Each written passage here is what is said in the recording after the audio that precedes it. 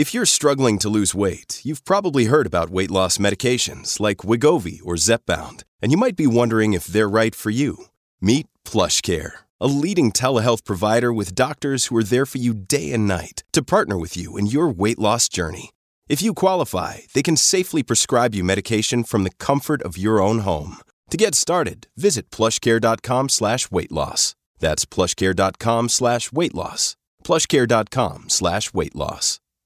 This is all theater. This is all just political theater. Political theater. Political theater. Pure political theater. Theater. Political theater. The nefarious, significant and protracted political theater for political theater's sake. I yield back. From Washington, this is Political Theater, Roll Call's review of the spectacle of politics on Capitol Hill and across the country. I'm Jason Dick.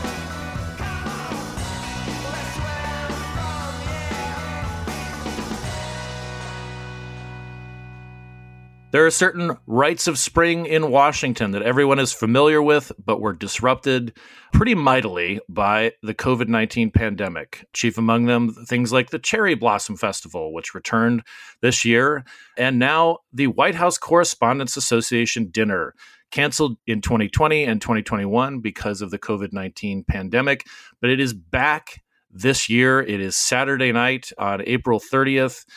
Celebrities will be in town. White House correspondents will be bringing guests.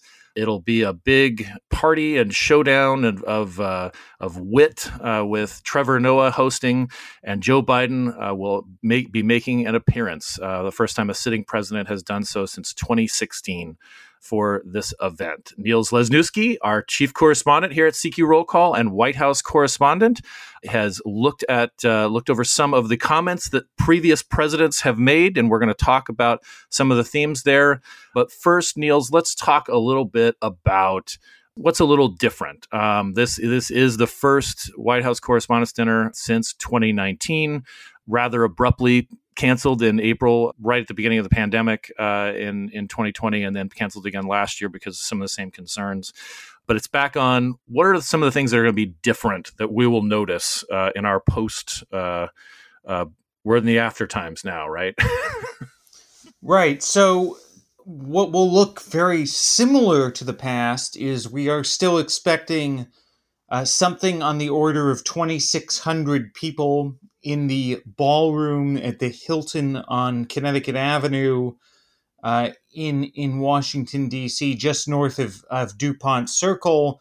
But this year, everyone who is attending is being required to both have been fully vaccinated against COVID-19, and also we've all been instructed to download an app that they are going to be using to verify both vaccination status and to demonstrate a negative test on Saturday. And so they're really trying to avoid, as best as possible with an event with that many people, a recurrence of what happened at the much smaller Gridiron dinner a few weeks ago, where there was a significant outbreak, but they also did not have exactly the same kind of requirements for attendees. And so the White House Correspondents Association is trying to avoid a repeat.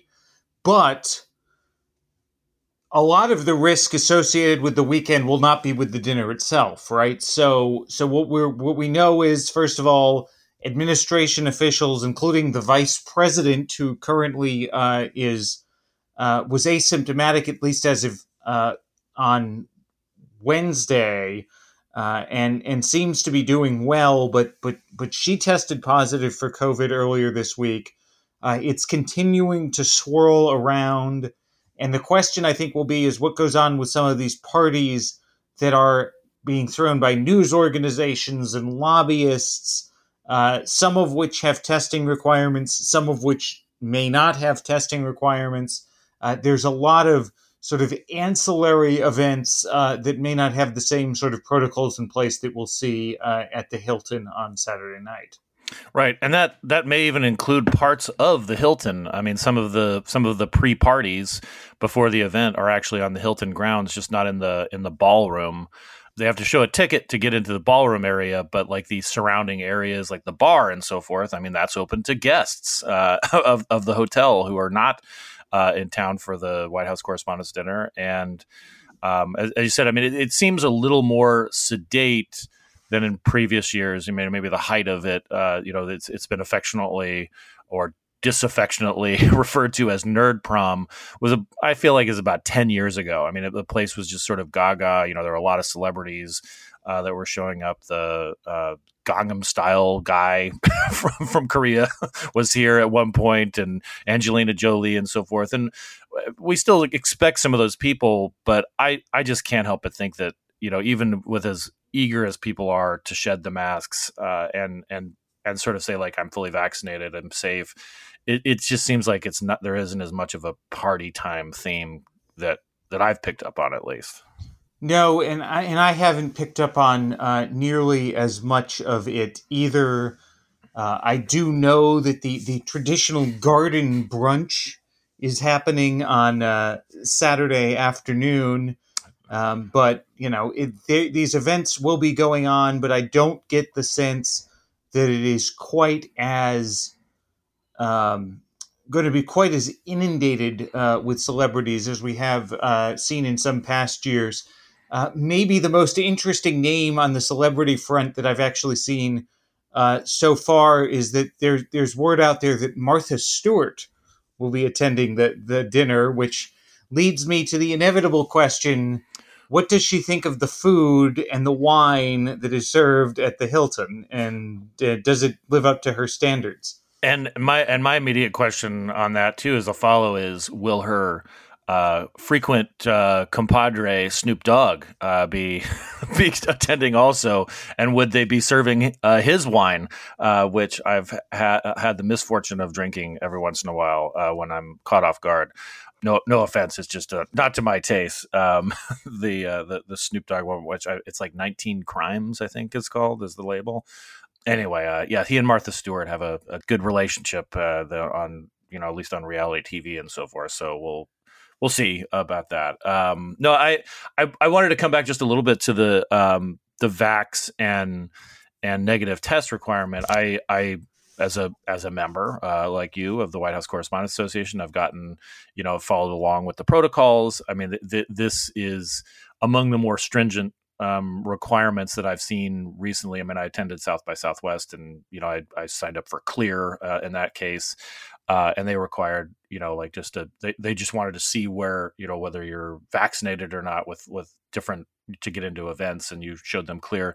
This is vaccination and negative tests within the same day. And when I was uploading the app, which is Bindle, I believe it's called, right? If I have that right. Yes. You have to punch in it's sort of an honor system of you take a picture of your Vax card or use the QR code that you got from being vaccinated, and you have to punch in the dates. And it seems like as if they're considering fully vaccinated 3, like the booster 2 at this point in some cases. So you punch in all that information, and then I went to next to get my pass just to see what would happen after I'd uploaded the vaccination status on the to get the dinner pass, and it said fail because I hadn't uploaded the negative test. So it's a little weird. It's one of those things that we just had not hadn't really thought about a few years ago, even though it is a giant petri dish in that basement ballroom. If for those of you who are listening and have not been to one of these dinners, it is the biggest basement I've ever seen in my life. I mean, yes, it is a ballroom, but it is ultimately a basement, and it's just huge. There's just thousands of people there. One of the things I realized where people were kind of getting back, where things might be returning a little bit to normal, was that we were pitched ourselves on some celebrity guests, and that to me was a signal, that okay, the business of attending this is back too, because a lot of this is people have agents and they want their clients to get in here, and a lot of them too had at least some connection to, say, the Creative Coalition or things like that. And so I feel I take that as a good sign that people are returning, even in this weird environment? I certainly concur that it's a positive sign, and yeah, a lot of the celebrities who will be attending, I would think this year in particular. In the old days, you would get people who were there primarily for the purposes of promoting a movie or launching a new album or a tour or something of that sort.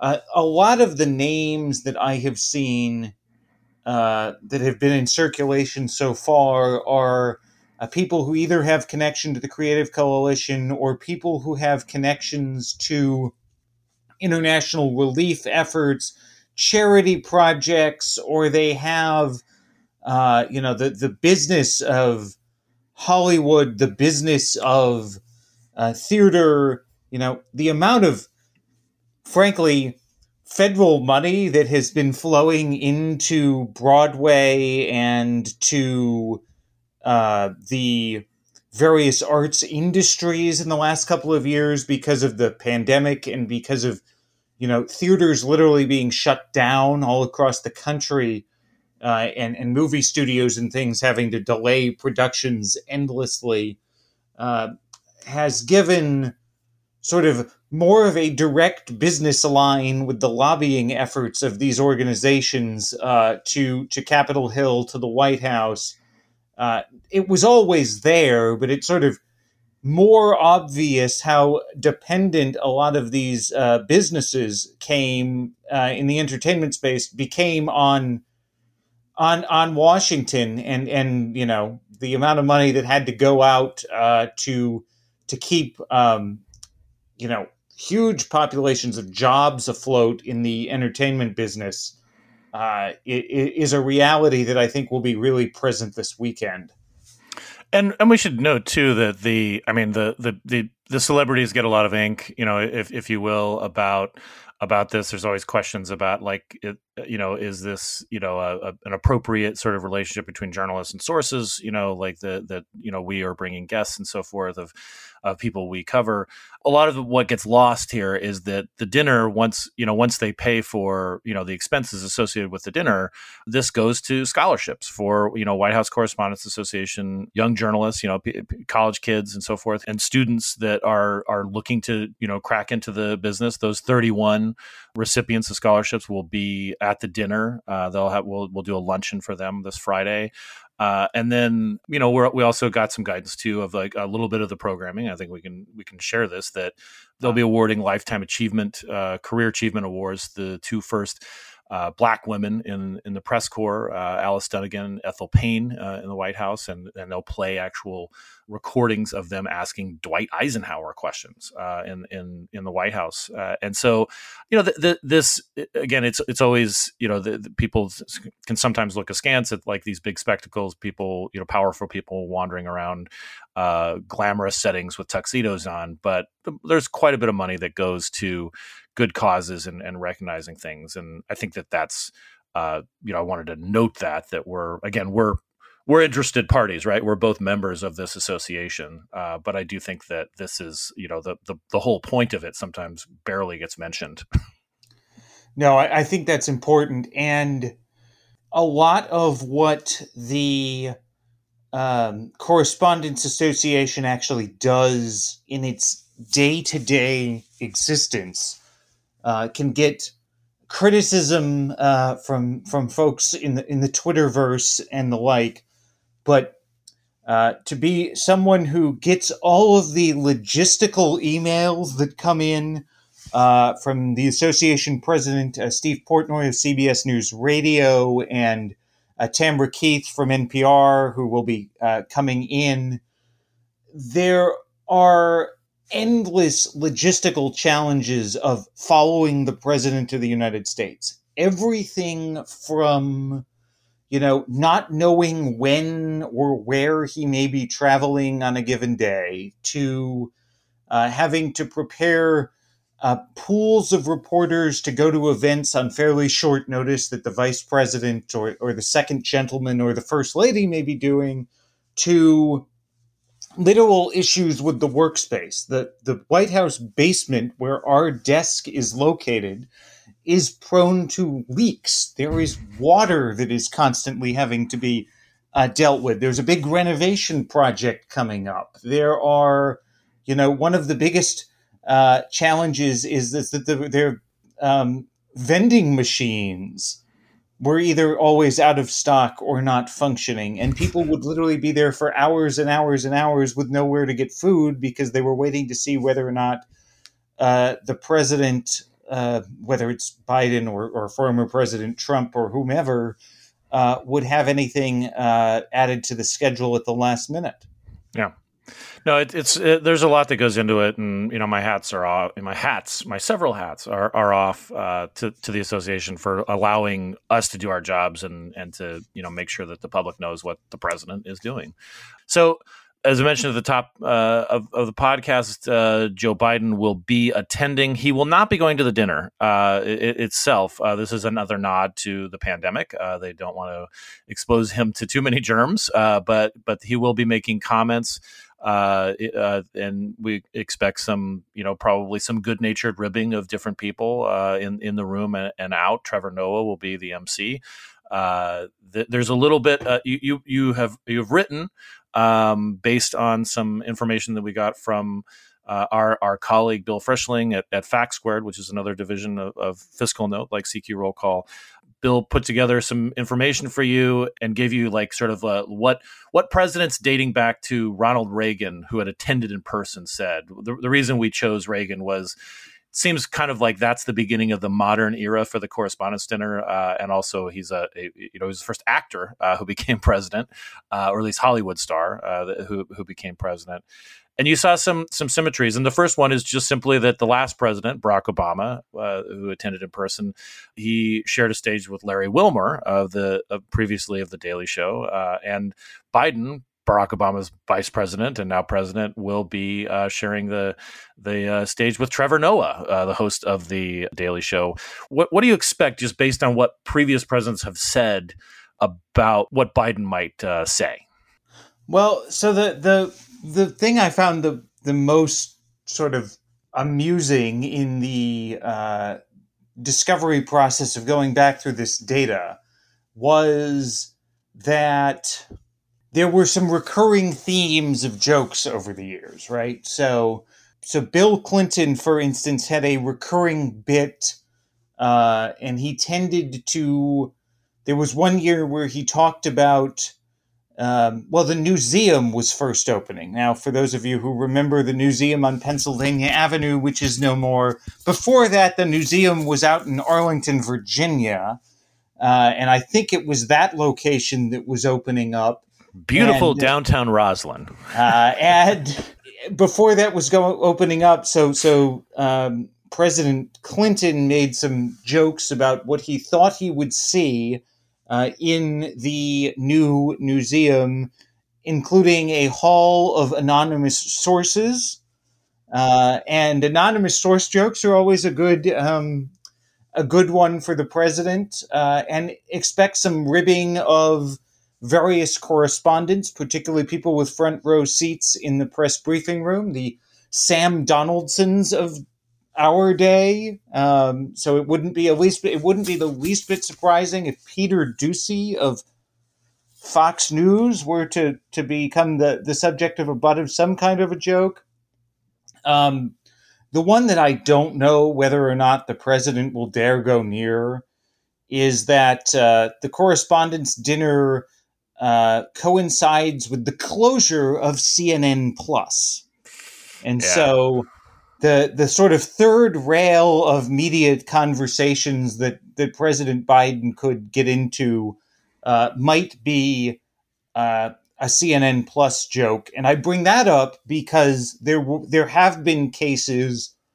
Reagan, I believe, made jokes about ABC's financial condition. Okay. Back in the whole Capital Cities days before they were part of the Walt Disney Company. Uh-huh.